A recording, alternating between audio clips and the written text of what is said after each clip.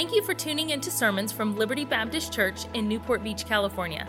Our goal is to help you know God more and take the next step in your spiritual journey, no matter where you're at. If you have questions about God or about Liberty, you can connect with us at libertybaptistchurch.org.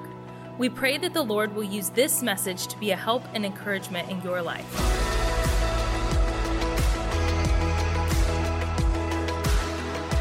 So glad to have this opportunity to preach a unique message. It's entitled Letting God Write the Script. Letting God write the script.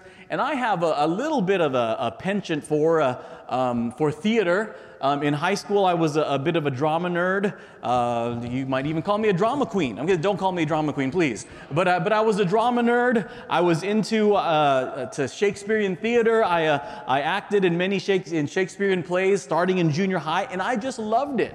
It's something I enjoyed. I played football too. All right, so I just want to make clear that I'm a man. I'm tough. Right, and I did Shakespearean theater as well. All right, and but it's something I enjoyed. And there's three basic elements to a good drama, to a good theater that need to come together to make it good, to make it effective. And those three elements include they are the script, the director, and the actors. Now, my opinion, the most important part of that is the script. And I know that the ones that get our attention are the actors. And you could think of movies or TV shows or what have you, and you could probably name directors that have won awards, and they can put together a movie or TV show or play, and they can set up blocking just right, which is stage movements, and bring out the most in their actors. And certainly those are very, very important, but the script is so important. There's only so much that good actors and a good director can do with a bad script. I mean, it's one of those things where you try to, even in the movie industry, so to speak, that it's very, it could be a telling time when you're trying to get a big name actor, an A-lister, and you show them parts of the script, and many actors will reject the job no matter how much because they don't want to be made to look bad. As talented as they are, there's only so much a good actor or good director can do with the script. You understand, God is continually writing out the script of our lives, so to speak, right? And we all wish that we can see from here today to the very end and know exactly what's coming, right? Because just like in a good story, there are twists and turns, there are unexpected surprises, there are tragedies, and sometimes there's comedy, right? And we appreciate those times. Sometimes there's a comedy of errors, right? And we wish that we can see right through everything, right? But if we were able to, then there would be no need for us to walk by faith. And the Bible says that without faith, it is impossible to please Him.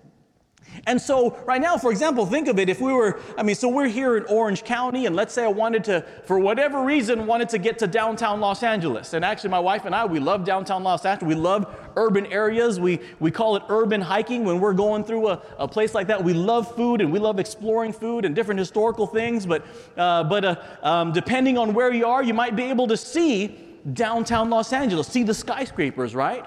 And let's say maybe you're even going at night, right? Now, nobody is going to freak out because they can't see exactly the direction they're going. They can't know, they can't see the exact roads, but they know the direction, and they have directions to get there, right? And it's no problem. What you do at night is you follow your headlights. And your headlights don't show you all the way to downtown LA, whatever 40, 45 miles that is, but it shows you a few hundred feet down the road, just enough to go ahead and make your way safely there. And then you get to that 100 feet or whatever it is, and then you can see another 100 feet down the road. And so there's still an element of faith that God gives us as we're walking down this road, but He knows us. He knows that we need to see at least a little bit down the road, right? And when you think about it, when you think about life, God gives us just enough to make us a little bit comfortable, right? But still with some elements of faith, not knowing exactly what's going to happen tomorrow or what's going to happen next week or what's going to happen next year, but he's given us enough for today, right? To get through today, to get through the night. And while we're on this journey, this script is constantly being written. And if you're a child of God, it could be a crazy story, but we can know in the end, it's a beautiful story, right? We can know that because he's a good God. And even though there's parts of the story that we wish that we can skip, right? They're really important parts of the story because there's very specific things that God wants to do with us, and it's all interwoven in this script that God has written for us. In Esther chapter 4, would you start there with me? In Esther chapter 4, I'd just like to read a couple of verses to set up, and then we're going to survey this book quickly, and I know that's a relative term, but I'm aware of the time here, and we're going to survey the book, and then we'll tell you our story a little bit and make application, hope to be a blessing to you in that way. Esther chapter 4, verse number 13, which incredible words here spoken. Then Mordecai commanded to answer Esther, "Think not with thyself that thou shalt escape in the king's house more than all the Jews. For if thou altogether holdest thy peace at this time, then shall their enlargement and deliverance arise to the Jews from another place. But thou and thy father's house shall be destroyed, and who knoweth whether thou art come to the kingdom for such a time as this." Such a time as this. Let's pray. Father in heaven, we need you. Just pray, God, that you do a work and help us, Lord, to understand this incredible story in a way that we'll be able to apply to our lives, and just give us hope and peace through the uncertainty and the confusing times of life. Lord, we need you. We love you. In Jesus' name, amen. Would you go back to chapter 2? And if you've been in church for any time, more than likely you know this story. If you've raised young children, you know the story from VeggieTales, right?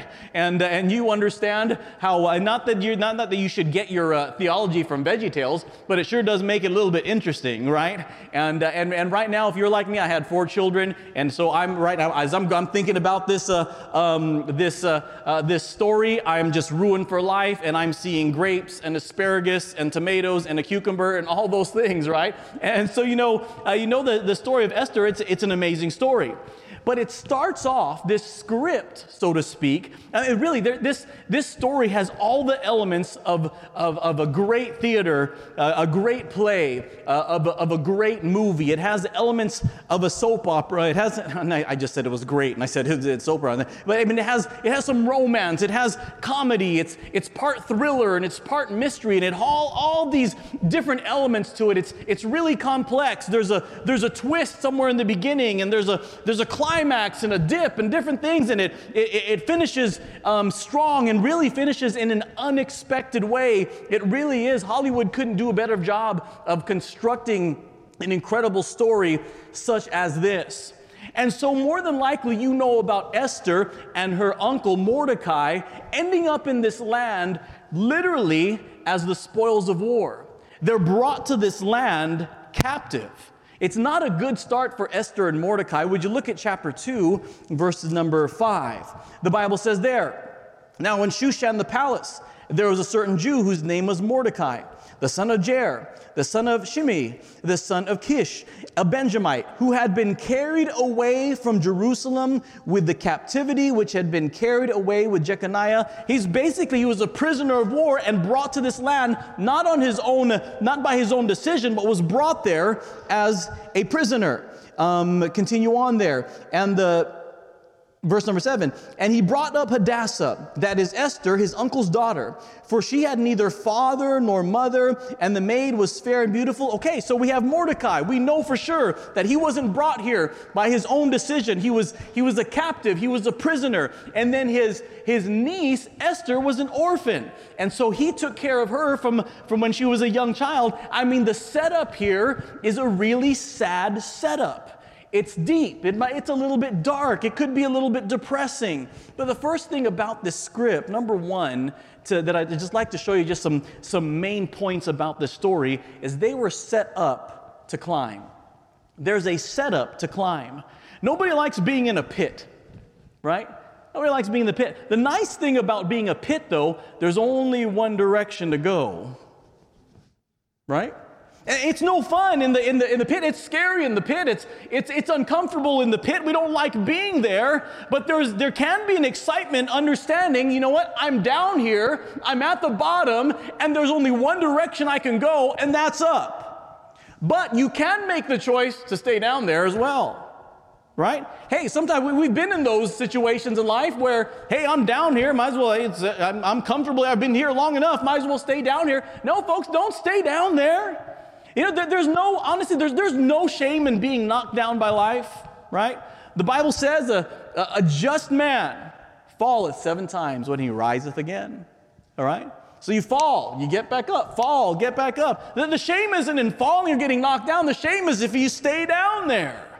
And so we have this beginning of a story that, hey, we wouldn't want to write it that way. We wouldn't choose it that way. None of us would say, hey, yes, I'd like to be a prisoner of war and be taken from my homeland and being dropped in this foreign land here. Nobody says that. Nobody would say, hey, I want to be orphaned and be without that. That's obviously God can work in and through those things, but they're far from the ideals. And I think it would be a rare person that would choose that script for their lives.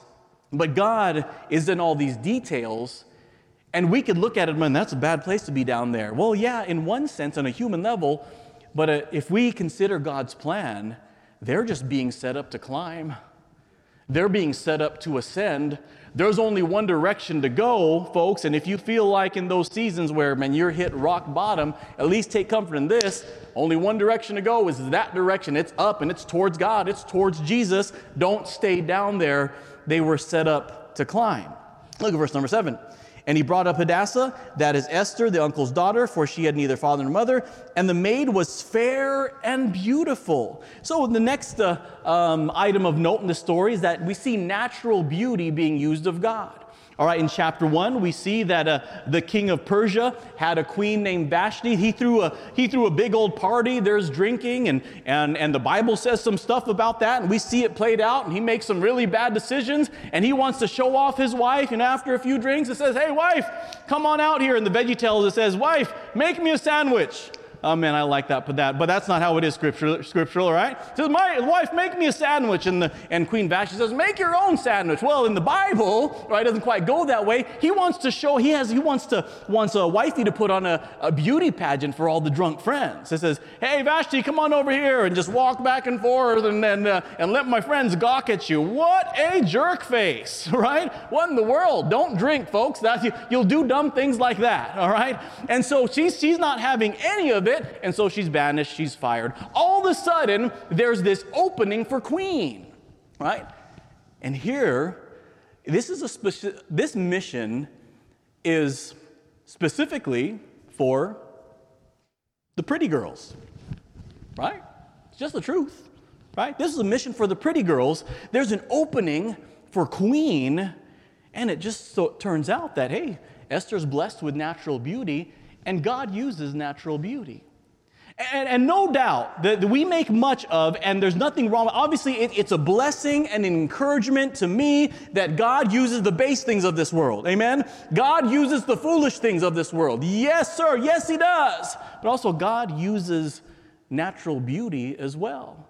And he's blessed us just with nature, just the natural beauty we see in nature. And there's healing properties just in nature, and standing awe of God's nature. The Bible tells us that the heavens declare the glory of God, and it's that kind of beauty that God uses. And so even on this human level, hey, there's beautiful, attractive, in a sense, markers that God has set in the church, and different things where we talked about a little bit this morning, and we see it exhibited in the church and in a worship service, when we're able to enjoy the beauty of music and the wonderful talents of a piano player, a guitarist, or a bass player, or different things. And then, of course, vocalists, as God blesses some people vocally and are able to use that talent. And it's those kinds of beautiful things that God uses natural beauty. And look at this. When she wins this job as queen, but now she's more than likely in some danger, right? And Mordecai has some concerns, but it turns out that we see next here some strategic placement. Strategic placement. And this is God's doing. Look at verse number 11. So Esther ends up as queen, ends up in the palace. Verse 11 says this, "And Mordecai walked every day before the court of the women's house to know how Esther did and what should become of her." So Mordecai, he had a job in the palace. We don't know what it was, but he was there. And so here's God providing in advance for him to be able to keep tabs on his niece, to be able to see how she's doing. He's already working there in the palace and is able to know how Esther is doing. This is God strategically placing Mordecai there for a very important job. And it turns out to be something even bigger. Would you look at verse number 21? Look at verse number 21. "In those days, while Mordecai sat in the king's gate, two of the king's chamberlains, Bigthan and Teresh, are the two of the king's bodyguards, right? The Secret Service. And those are good names for bodyguards, right? Bigthan and Teresh, right? They already sound tough, right? And so these two guys, these two chamberlains, these two bodyguards of Secret Service of the kings, all of a sudden they come up with this conspiracy to which they want to assassinate the king." Would you look at verse number 22? And the thing was known to Mordecai because of his strategic placement, who told it unto Esther, the queen, and Esther certified the king thereof in Mordecai's name. And when inquisition was made of the matter, it was found out. Therefore they were both hanged on a tree, and it was written in the book of the Chronicles before the king. And so this strategic placement of Mordecai in the palace allows him to keep tabs on Esther, but also allows him to unearth this conspiracy, get it to Esther. And so now it's recorded in the Chronicles so that nobody would forget, right, the great deed that Mordecai did. But guess what? The king forgot, right? And then the wrong guy got promoted. Next chapter, in chapter 3, there's a guy named Haman, and he's a bad guy. Mordecai did this great thing. He doesn't get promoted, right? And all of a sudden, Haman, this evil man, gets promoted. Farther along, we'll know all about it, right? The song says, we look around and there are people going through their days not living for God, not doing anything for Jesus, and it seems like they're getting blessed. And here we are as the people of God, just kind of grinding away, keep just trying to stay above water, and we're doing our best, we're living for God. And here are the other people out there that seems like they're getting blessed and they're flourishing, all those things, right? Sometimes things aren't fair. The wrong guy got promoted, wrong in quotes, actually, just as Mordecai and Esther were set up to climb, Haman was set up to fall. He was set up to fall. And don't always look at the wrong person, so to speak, getting that promotion. Maybe it's a promotion, it's a place that you don't want to be, which is a place to fall, right? And so we see this strategic placement, but then there's an expected resistance as we get to chapter 3 and look at verse number 8. So Haman got promoted. Turns out Haman hates the Jews. Look at verse number 8 of chapter number 3. The Bible says this, and Haman said unto King Ahasuerus, there's a certain people scattered abroad and dispersed among the people in all the provinces of thy kingdom, and their laws are diverse from all people. Neither keep they the king's laws, therefore it is not for the king's profit to suffer them. If it please the king, let it be written that they may be destroyed, and I will pay 10,000 talents of silver to the hands of those that have the charge of the business to bring it into the king's treasury. So all of a sudden, Haman comes up with this plan to exterminate the Jews. You know, when Esther first became queen, Mordecai advised his niece not to let anybody know that she was a Jew just yet. Why? Because he knew that there might be something coming. It turns out there was. So here we have an expected resistance. Hey, things are just kind of cascading on Mordecai, right? He did something great. The wrong guy gets promoted, and all of a sudden this guy that gets promoted comes up with this plan, has the king's ear, comes up with this plan to exterminate his people. This is expected resistance, folks. Just understand, expect it. There's going to be times when there is a resistance to our walk with God. There will be times where it seems like all the forces of this world are pushing against us as we're trying to go forward for Christ. There will be resistance in this life. And then we see, really important, a step of faith, chapter 4. Chapter 4, there's a step of faith. And so there turns out to be, there is someone who can do something about this deep in the palace, and it's Esther. And Mordecai encourages Esther to do something. She's got to say something to the king, right? But she fears for her life, understandably so. She's young. This is a dangerous thing. But Mordecai, as we read in the beginning, chapter 4, verse number 13. Then Mordecai commanded to answer Esther, think not with thyself that thou shalt escape in the king's house more than all the Jews. For if thou altogether holdest thy peace at this time, then shall their enlargement and deliverance arise to the Jews from another place, but thou and thy father's house shall be destroyed. And who knoweth whether thou art come to the kingdom for such a time as this? Esther, it's time to step up. All these things that we've been through, being taken captive from our homeland and being placed here, you becoming an orphan and then coming under my care, Vashti being relinquished of her duties of queen, God blessing you with natural beauty, and God placing you as queen. All these things, every step of the story, every detail of the script, Esther, can't you see? God has done this for such a time as this. She's scared, and she says, get everybody to pray. It's a good step, right? You know, sometimes those first steps of faith, here's the truth, because we're human, they're steps of fear, aren't they? They are. The key is to not allow fear to control us, right? Sometimes we fear, but we take those steps of faith anyway. And so we say, she's afraid, and she says, get everybody to pray. Get everybody to fast. And so she takes that step of faith. She goes into the king's inner court there. The king holds out the scepter to her and says, what would you like? He says, man, I just want to have a banquet for you and Haman. And so they set up the banquet, and Esther's about to drop a bomb. But before that happens, we see some divine intervention in chapter 6, verse number 1, which simply says that God sent some insomnia to the king. This is the divine intervention. It could be divine insomnia as well, right? He couldn't sleep. And here we have a biblical answer to insomnia. Read the Chronicles, amen? That's what it says. It says, I can't sleep. Someone bring me the Chronicles, all right?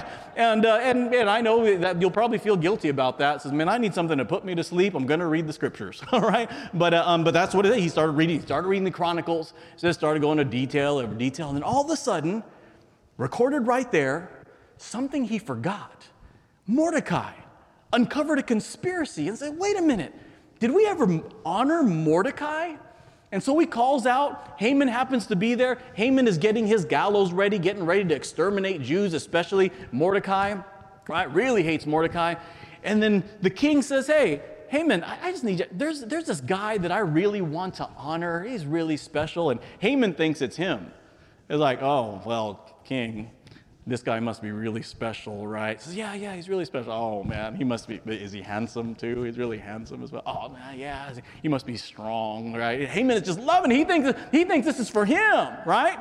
And then so Haman comes up with this incredible plan to honor the person. He thinks it's him. It says, give him the best clothes and give him the king's horse and have one of the most noble princes ride him along town so everybody can see and proclaim, here, this is how the king wants to treat the person that he wants to honor. And the king says, that is great, perfect, I love that. Now do that for Mordecai. Oh man, Haman was mad, right? He hates Mordecai, and all of a sudden, he's thinking that he's going to have he's setting himself up for this wonderful honor, and all of a sudden, he's got to parade Mordecai through town, holding the reins of this horse and proclaiming, this is how the king wants to treat somebody that he wants to honor. Man, could you imagine? It's crazy. And then, so Mordecai gets honored, and Esther has her chance in the banquet to reveal Haman's evil plot to exterminate the Jews.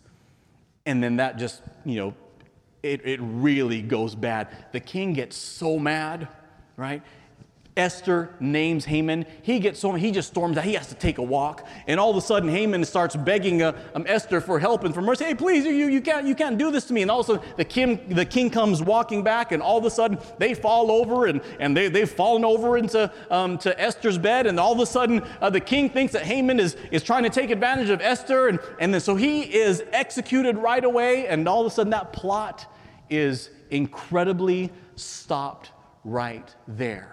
And then there's an interesting shift that happens somewhere middle of chapter 8 or chapter 9, where there's an abrupt refocus. And really, now that I think about it, I was looking through my notes this afternoon, it's probably better put that there's an abrupt change in focus.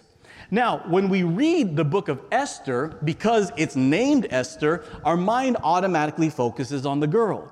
Even though chapter 1, it's about the king, it's about Vashti and all those things, we know that it's a setup to Esther, and all this time our focus is on Esther. And then all of a sudden, somewhere mid-chapter 9, the focus really changes, and this book concludes focused on Mordecai. Look at chapter 10 real quick. So chapter 10, now I understand the chapters and verses, they're not divinely inspired, but I do believe God had his hand in it. And chapter 10 is a short chapter of just 3 verses. And it ends this way, obviously very focused upon Mordecai. Chapter 10, verse 1. And the king Ahasuerus laid a tribute upon the land and upon the isles of the sea, and all the acts of the power of his might, and the declaration of the greatness of Mordecai, whereunto the king advanced him. Are they not written in the book of the Chronicles of the kings of Media and Persia? For Mordecai the Jew was next unto King Ahasuerus, and great among the Jews, and accepted of the multitude of his brethren, seeking the wealth of his people, and speaking peace to all his seed. Now, during the pandemic, can we just be real human beings here? Wasn't Disney Plus a lifesaver, right? During the quarantine? Goodness gracious, we wore that thing out. And I told you, I love theater. I'm a theater nerd. I'm a theater kid. And there happened to be a musical that streamed. I won't name it, lest you judge me. If you know what it is and you enjoyed it as well, tell me so we can judge each other. All right. And but I enjoy Broadway musicals. And there's one in particular, and the name of it is a little bit deceiving, in which it follows a single character, right? But at the end, then you wonder, wait, who was this story really about? You thought it was about the guy, but all of a sudden it closes very strongly with the focus upon the wife. And wait, so who was it? There's that change in focus, and who was it actually all about? And it's really, really abrupt. And people, the director and the writer and the actors, you tell them, wait, so who is the story actually about? Is it his story? Is it her story? And they won't tell you. It's up to you. And it's the same type of thing. The name of the book is Esther. It's mostly all about Esther until things shift. And then right there in chapter 9, in a small chapter, it's about Mordecai. Just an abrupt change in focus. And that's kind of like how life is, right?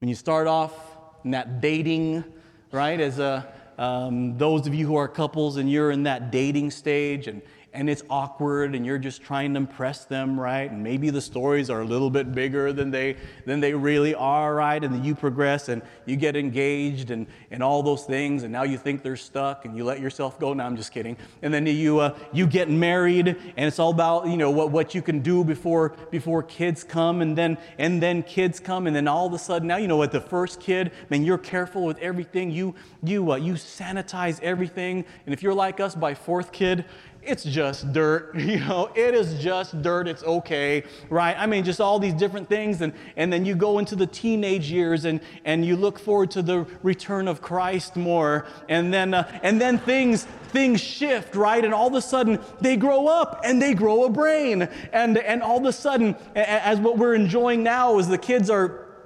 they're in college, and we get to enjoy these adult conversations and stuff that's rational and logical, right? And spiritual, and it's amazing. All these different things as things just kind of refocus and shift and change in focus, and those things can get exhausting just trying to figure out life, because when you feel like you figured out that part of life, all of a sudden you're moving over to another stage, right?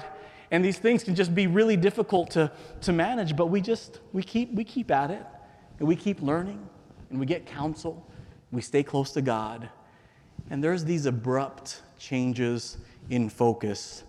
What a script, what a story. And our script is interesting as well. It's not a soap opera by any means, all right? There's a whole lot of comedy of errors in it, right? And there's some trial and error, there's some different things. But God has been good through it all.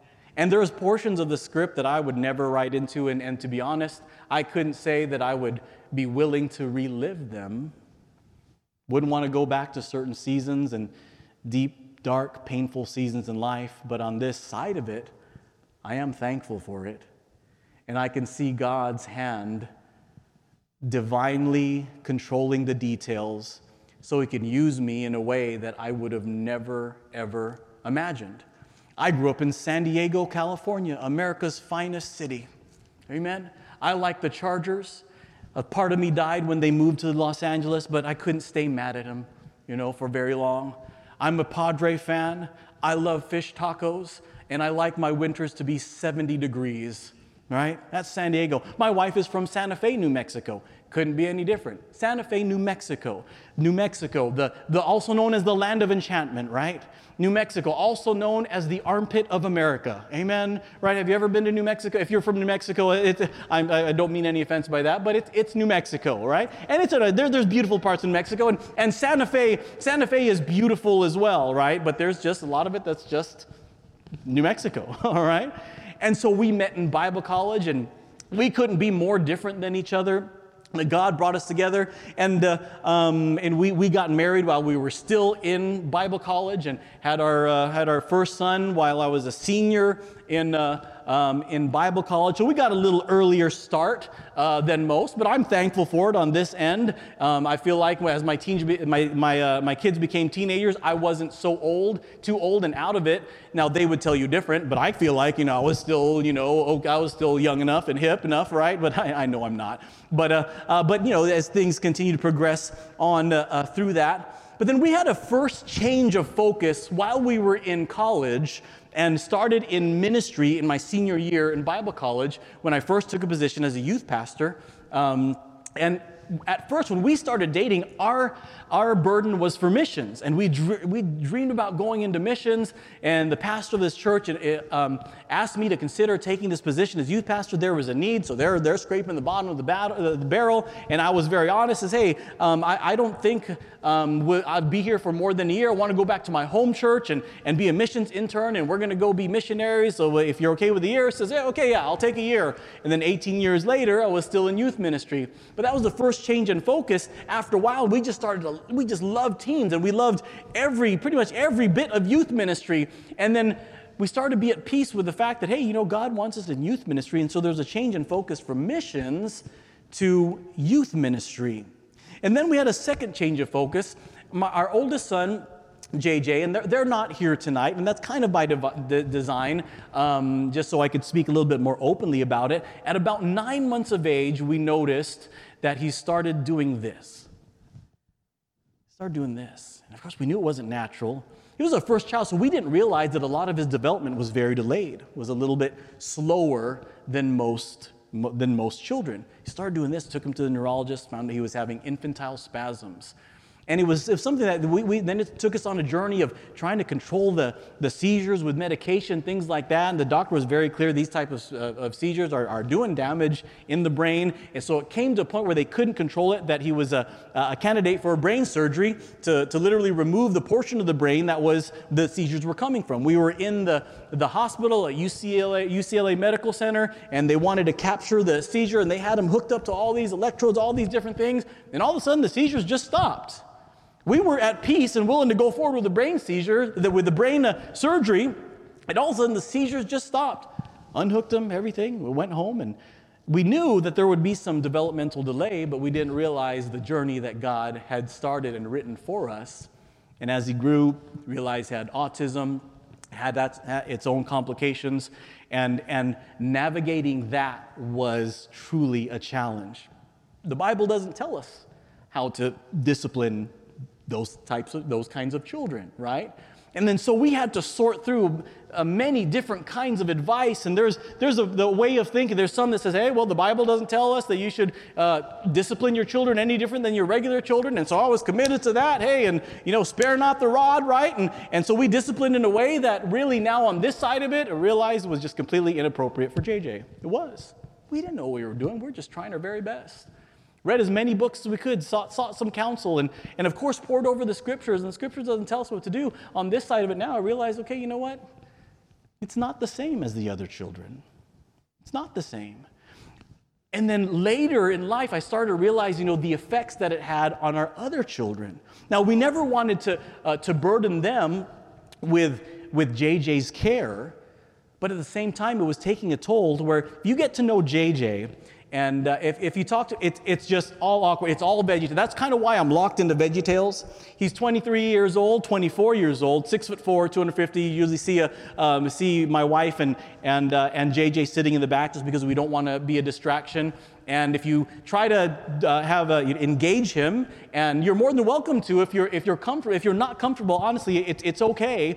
And then he'll just come up with something random. You could talk about the weather. He'll say something about VeggieTales. He may just tell you that the dirt is on the ground, right? Just random stuff. He's just on a different plane of reality, so to speak.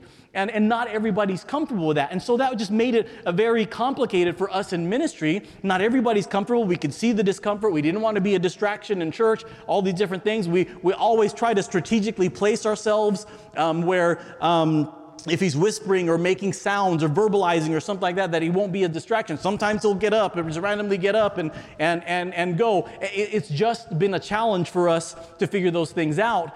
But somewhere along the way, I realized the toll it was taking on our kids. It just, as we'd try to do family time, we realized, JJ is taking all of the attention, and really we're not socializing with JJ. Whenever JJ is around, he dominates the whole social experience. And so we weren't spending time with the kids as they would need to be. I feel like we caught it a little bit late, but we did catch it, and we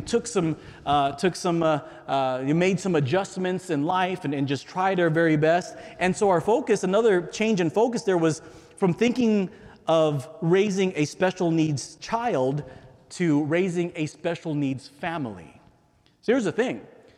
Usually, in a family with a special needs child, the whole family has special needs. That's something to be aware of. It's really tiring, especially on the mom. Right now, if you know autistic people, they need structure, right? They need their normalcy, their things that are regular. And if you mess with their system, they can be agitated. And so right now, JJ has no problems coming to church. It's a blessing because we came to church one time, there was an In-N-Out truck. We came to church another time, there were tacos. Now we come to church at 8:30, there's donuts. It is just a party around here, and JJ loves that's not a problem getting to church, right? But when we're at home, for us, home, Irvine, me and my wife, no problem. Even our kids, they're in Florida right now. They know their home address is in Irvine. But for JJ, he still wants to go home. And so for him right now, he's not settled. He can't sleep. He's typically up very, very late. And so, I mean, we're just tired. And honestly, I don't say that to make you feel sorry for me. We're just exhausted, right? But just to be aware of people and their special needs. If they're raising a special needs child, more than likely, the whole family has special needs as well. It just takes a little bit of extra care. And so, when I asked Pastor Thompson for an opportunity to give our testimony, because I wanted to explain, we're not sitting in a corner because we're being antisocial or avoiding anybody. We just don't want to be a distraction. And so if you may be close to us and he'll whisper and stuff like that, or maybe verbalize, forget how to whisper, and all of a sudden, and it's not because he's disrespectful, it's just that's what he does, right? And we'll try our best. And you never know who God is going to bring into our midst as a church family. When we were first looking for a church after I had resigned from ministry, and I'll talk about that here real quick in a minute, and we were visiting a church, and we were able to sit in the back, and JJ just started getting agitated, and he was waving his hands, and he was rocking back and forth, and just started to whisper, just talk about random stuff, and then the lady that was sitting in the row ahead of us turned and scowled at JJ. And understand, I mean, he's 23, 24. There's no physical markers in a sense for him, and so more than likely, I'm sure she just made the assumption that here's this 20-year-old punk that's just being disrespectful in church. I get it. So she turned and scowled, and so we got up during the service and tried to move over. We were able to do that inconspicuously, but at the same time, let's try to just be aware of people. I mean, for us, that didn't change. We didn't think anything of it. No, not offended by the church. We'd have no problem visiting that church ever again. But we're church people, right? We never know why somebody came to church. You never know.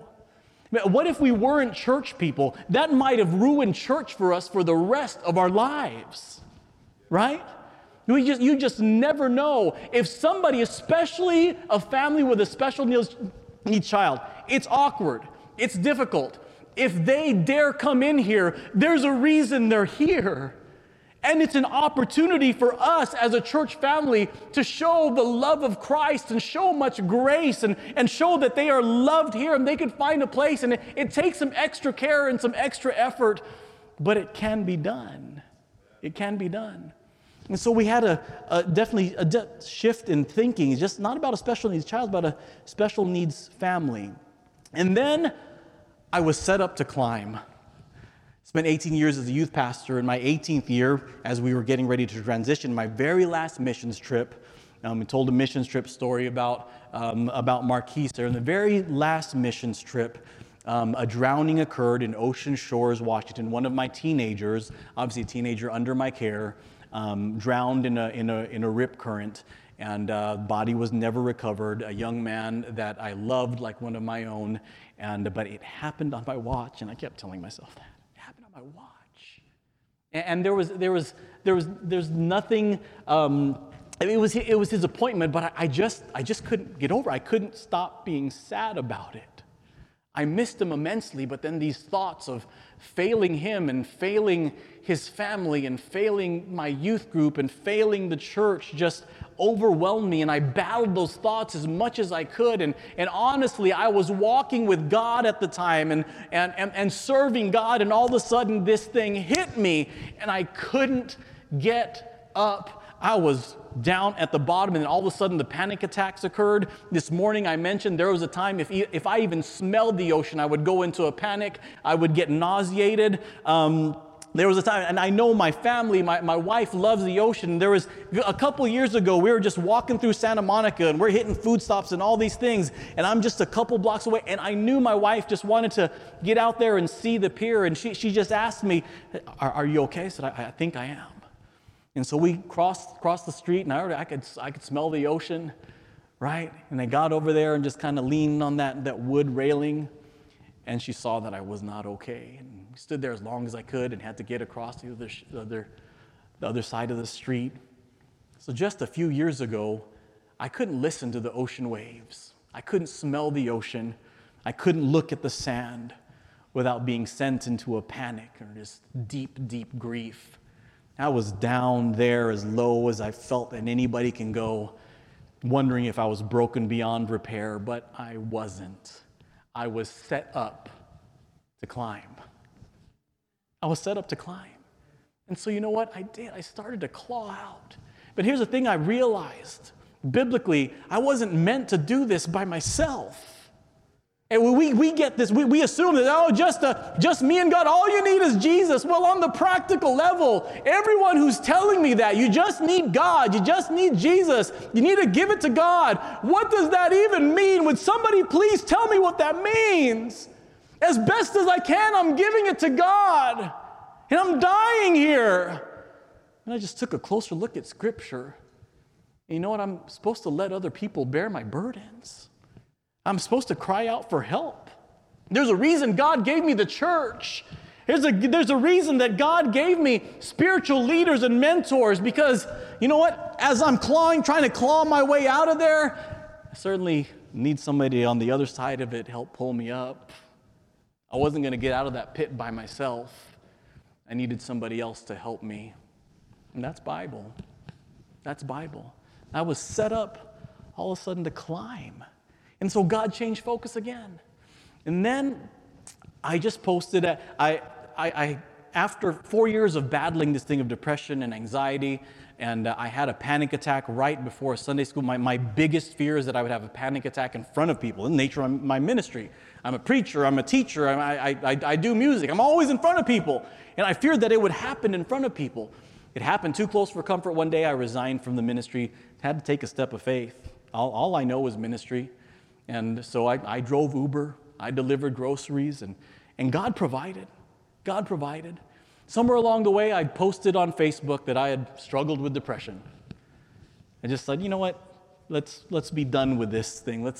I'm done hiding this thing. I'm done with this. There shouldn't be a stigma. It shouldn't be like this. And I just from this one simple post, 2 pastors contacted me and asked me about considering speaking on the subject. And one of those pastors was Pastor Ryan Thompson. And I said, I sure would love to. I just don't know if I could be at the pulpit again. I said, we'll pray about it. And if we'll talk again in a couple months, and if you feel comfortable, let's do it. I know you could help our people. I know you could help a lot of people. And Pastor Ryan Thompson was just instrumental. And we did our very first Mental Health Sunday in October of 2019. It was kind of a bit of a soft launch. I did want to help people. I didn't know if there was a market for it. I knew that even along the way, as I would post about depression, there was some resistance to it, right? I knew there would be. And some people, as I said that we need to do better as independent Baptists, right? As Christians, we need to do better. And there were people that didn't appreciate me calling out our movement, so to speak. Says, hey, man, if we could do better as Christians, let's do better, amen? Let's grow, that's okay. Let's do better. Let's not be satisfied with mediocrity or even worse than that, right? So there's certainly that element of resistance to anything that talks bad about our movement. I'm so done with that. Let's grow, let's get better, let's seek Jesus, let's learn what the Word of God says about every aspect of our life, including our pain. You understand? The Word of God says much more about our pain than just trust Him. It does. But because we don't know, we just revert to these cliches. And so we did that first Mental Health Sunday, and so many of you folks were so kind, and you probably don't remember it, but it stands out to me. And we were in that foyer, me and my wife, and there was just this line of people. And even it came to a point where Brother Doug had to rush people along. I don't know, you probably don't remember Brother Doug, but he says, hey, I need you to, or there's other people who want to talk. And then just from that being posted online, I asked God for 6 meetings in 2020. We got to those 6 meetings like that. That was easy. God just did it. Then the pandemic hit. Then I had some meetings canceled, all right? But God's people were so good. But as bad as 2020 was, it was the perfect time to start a mental health ministry. It was the perfect storm for it. Because people started to really struggle. Why? Because in a lot of ways, we made the cure worse than the disease. Right? Yes, we need to be healthy, but also that includes our emotional and spiritual health, and we are designed to be social creatures. And the more we quarantine, right, the more we isolate ourselves, the worse it is on us emotionally, mentally, spiritually. We are designed for connection and for relationships. That's why God set up the family. You see it in the Jewish nation. And now God has set up the church to be a family, a place to belong to, a place that we're to be together and one another. That's the whole concept of the church.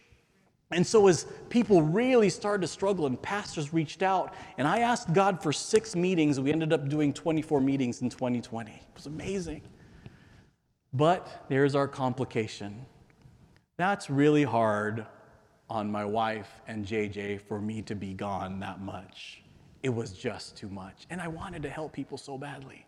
But I knew I had to scale back, and we made the decision, okay, you know what? I'm just going to do 6, 7, 8 meetings. That's the most that we can handle. That means more Uber, more Instacart shopping. I'm a foodie. I love grocery shopping anyway. So if you're going to pay me to get your groceries, I'm down. You know, it was good. It was a blessing, and it helped make ends meet, right? I was totally content. I wasn't mad at God for it, but I just couldn't do more than that. I'll drive Uber. I could talk to Jesus, talk about Jesus to people, and God opened a lot of doors in that sense. And then I had a conversation with Pastor Ryan Thompson. He asked me to pray about something, and he was very clear that he was all for our ministry, The Climb. And he was willing to consider this position and joining the staff team, but also to be able to continue The Climb, and that I would have the freedom to be out preaching, guess how many meetings? 6 to 8 meetings per year. That's divine intervention. I could preach those 6 to 8 meetings a year and be back in church ministry, which is what I love, and not have to drive Uber, not have to deliver groceries, just go get my own groceries, amen? And God did those things for us. What a script he's written. And now seeing that he's in all these details is amazing. Folks, I hope the takeaway is this. You can keep trusting God. Your story's not done. The story isn't over if the story isn't good. You may know that song. It's not over. Your story is continually being written. And at the very end, no matter how ugly it is right now, at the very end, I can promise you with 100% certainty, the story will be beautiful. Because I know God. And you do too. And so hang in there. Just hang in there. You may feel like I did. You're just hanging in by clawing out, right? But that story is going to be beautiful. I promise you.